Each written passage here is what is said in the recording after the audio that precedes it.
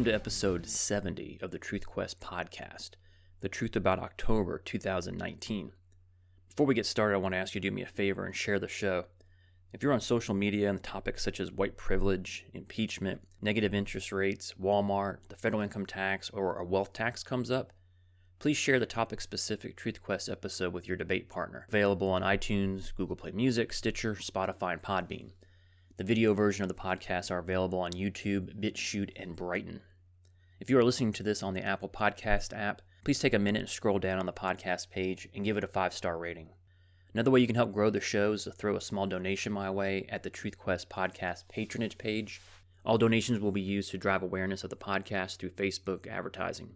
See this episode's show notes page at truthquest.podbean.com for that link. And finally, please join the conversation on Facebook at facebook.com/TruthQuest podcast. This is my second month in review episode where I look back at the big news events from the previous month. I do this more for the humor of it than anything else. I love to see the progression of stories over the course of several weeks, and since I cannot commit to producing a daily show, this provides me with the opportunity to offer some snarky remarks where applicable to the news of the day. So let's get started with the so-called impeachment inquiry of President Trump. It, of course, continued, but was exposed for what it was, the Democrats' entire campaign strategy. Last month, the focus was on a phone call between the Ukrainian president and Trump. Then Trump released a transcript of the conversation, and we found out the so-called whistleblower was a fraud. Then Representative Adam Schiff, chairman of the House Intelligence Committee, read a fabricated account of Trump's phone call with the Ukrainian president into the congressional record. When called on it, he said it was parody. When Nancy Pelosi was asked by George Stephanopoulos if Schiff made it up, she replied, quote, "He did not make it up," end quote. So the impeachment inquiry shifted from a specific high crime and misdemeanor to the fact that Trump is just an unlikable jackass that says a lot of mean things. Pelosi refused to call for a vote of an official inquiry despite Trump daring her to do so. Doing so would give the House Judiciary Committee subpoena power, but it would also allow Trump to mount a legal defense, which is a frightening proposition for Pelosi, given all the collusion propagated by Democrats during the 2016 election, all of which was hidden from the American public. Then a second whistleblower came forward. Then the Intelligence Committee began interrogating various current and former administration officials in private sessions in the Capitol's basement. Then a group of Republican members of Congress forced their way into the secret hearing room, causing the media to go batshit crazy.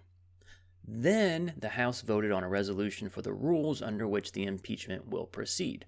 It passed 232 to 196. All but 2 Democrats voted for the resolution. All Republicans voted against. Stay tuned for more on this. Meanwhile, President Trump dubbed Joe Biden quid pro quo Joe. If the shoe fits. Democratic presidential candidate Bernie Sanders underwent an emergency heart procedure and canceled a few campaign appearances. I wonder if he ever took a minute during his emergency to thank God that his Medicare for All plan was not in effect at the time. If it had, he would no doubt have incurred an extended delay in his procedure and might have died or suffered severe heart damage unnecessarily. Anyways, he hit the campaign trail and the debate circuit with a vengeance afterwards. He's as ornery as ever. The movie Joker premiered among all kinds of hand-wringing over possible violence. It made a shit ton of money, too. Trump pulled troops out of Syria. The warhawks went nuts. Turkey invaded Syria. We were told the Kurds, our allies, will be destroyed by Turkey. Trump threatened Turkey with sanctions if they mess with the Kurds, which is weird because Turkey is a member of NATO. The Kurds were looking to ally with either Assad, Syria's president, or rumors swirled that they might ally with Russia. Trump was blamed for everything from both sides of the aisle, and what goes unsaid in most mainstream quarters is just how important war is to the political elites in D.C. No one ever asked the question, what national interests are we protecting in Syria? No one ever asked Congress to vote on a declaration of war as required by the Constitution. You know why? Because they have no idea who they would declare war on.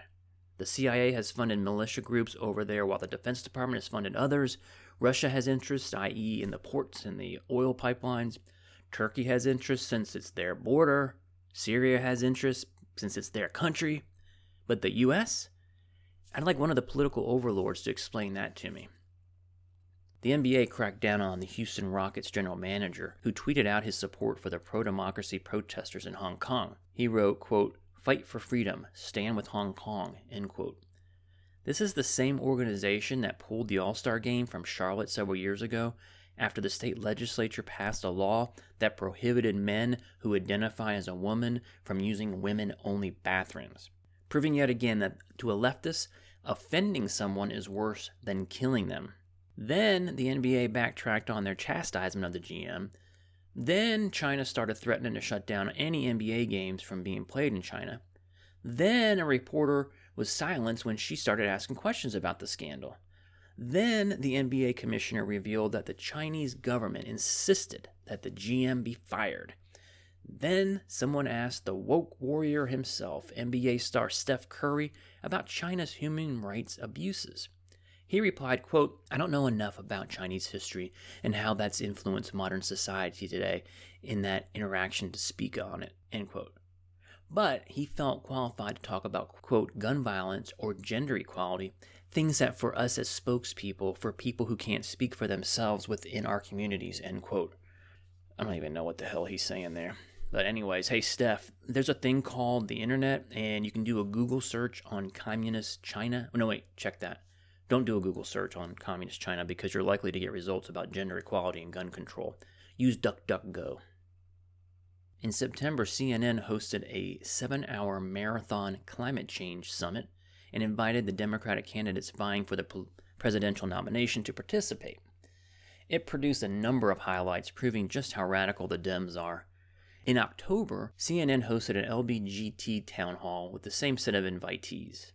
What we found out is the party that positions itself as tolerant and inclusive is really only tolerant and inclusive of people who think and talk like them. And when it comes to social issues, the National Democrats have gone batshit crazy as they continue to follow their strategy of stratifying and separating the electorate into small groups of perceived aggrieved individuals, and then they kiss each of the constituents' collective asses in order to garner their votes. All along the way, they give the majority of the electorate a big fat middle finger and a big F you. Their agenda is to ram their anti-natural law, anti-constitutional social agenda down the American people's throats. The town hall was a full-scale hate fest, not only against straight people, but religious people who must be forced to bless all non-straight, anti-Judeo-Christian, atheist behavior.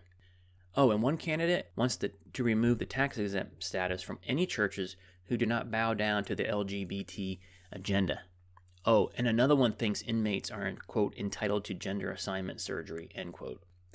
The Democrats hosted their fourth presidential debate. The candidates' consultants must have gotten to all of them and told them to tone down their rhetoric, as we didn't hear any calls for free health care and free college for illegal immigrants, no discussion about banning the combustion engine, no consequential gun confiscation discussions, no Christian bashing by Buttigieg, no talk about forgiving student loan debt, and no crazy claims about climate change.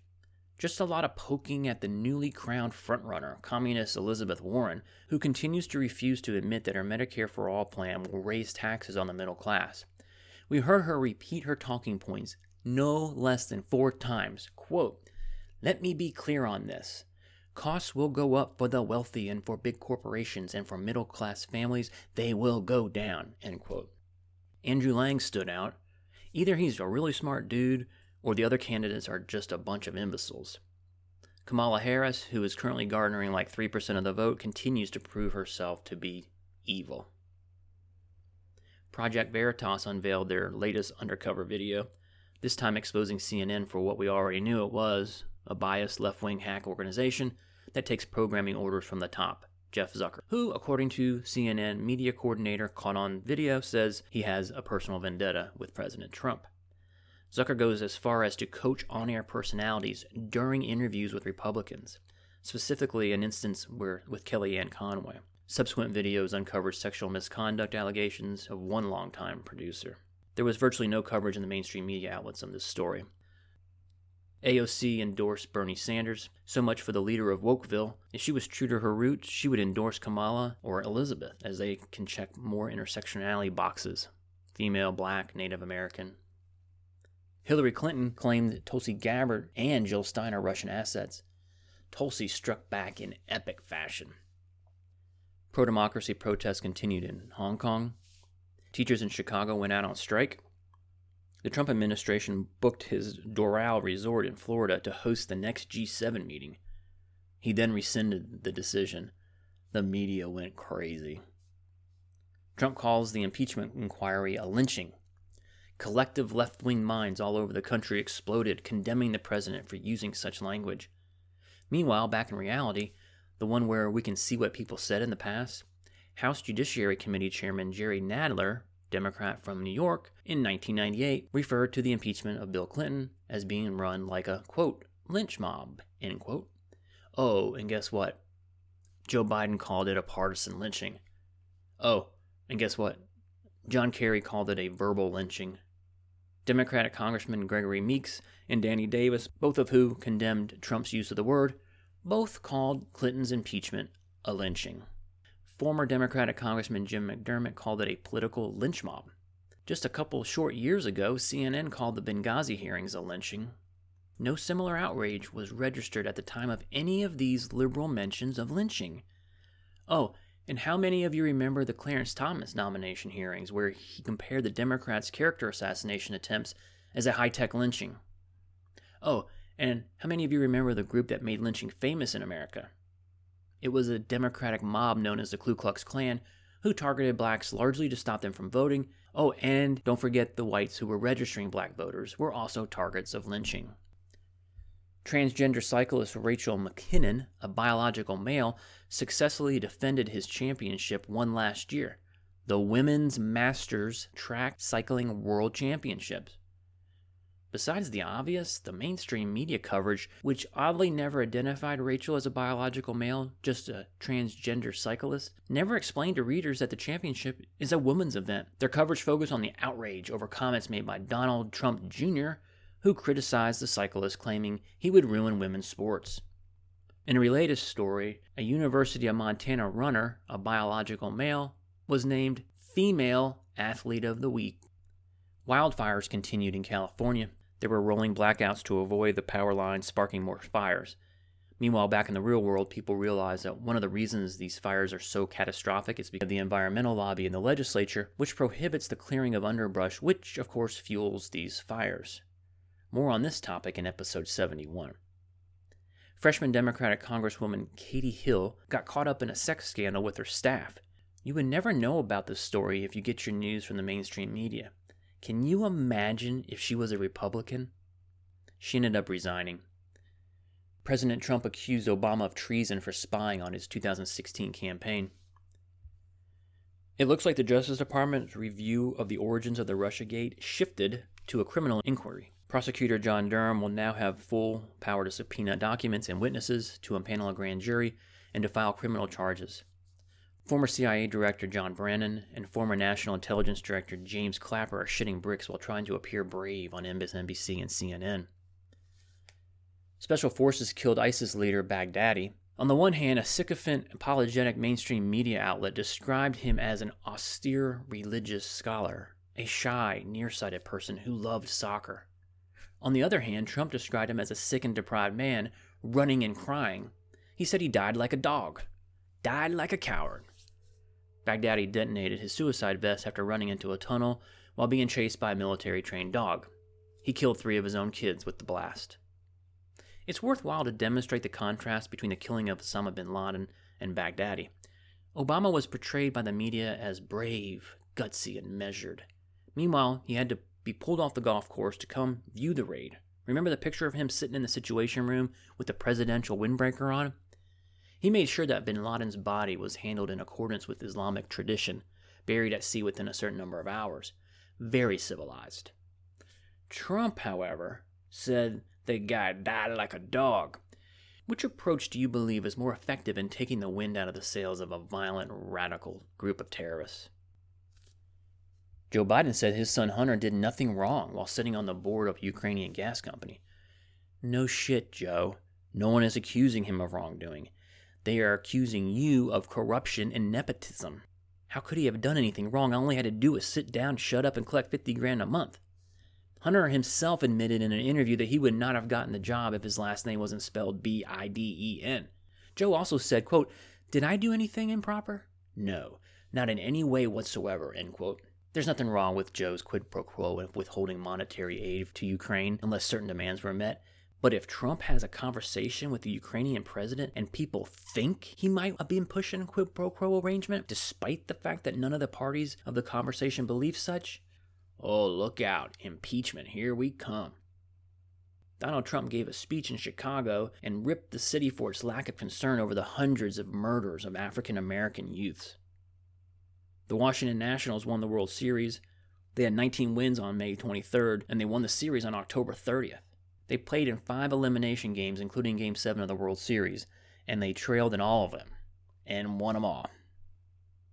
A priest in South Carolina refused to give Joe Biden communion due to his pro-abortion stance. It's about damn time this happened.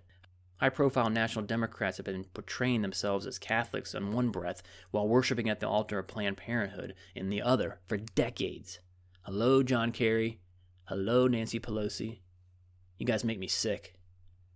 Well, that was an eventful month. Can't wait to see what November 2019 has in store for us. Please join the conversation on Facebook at facebook.com/TruthQuest Podcast.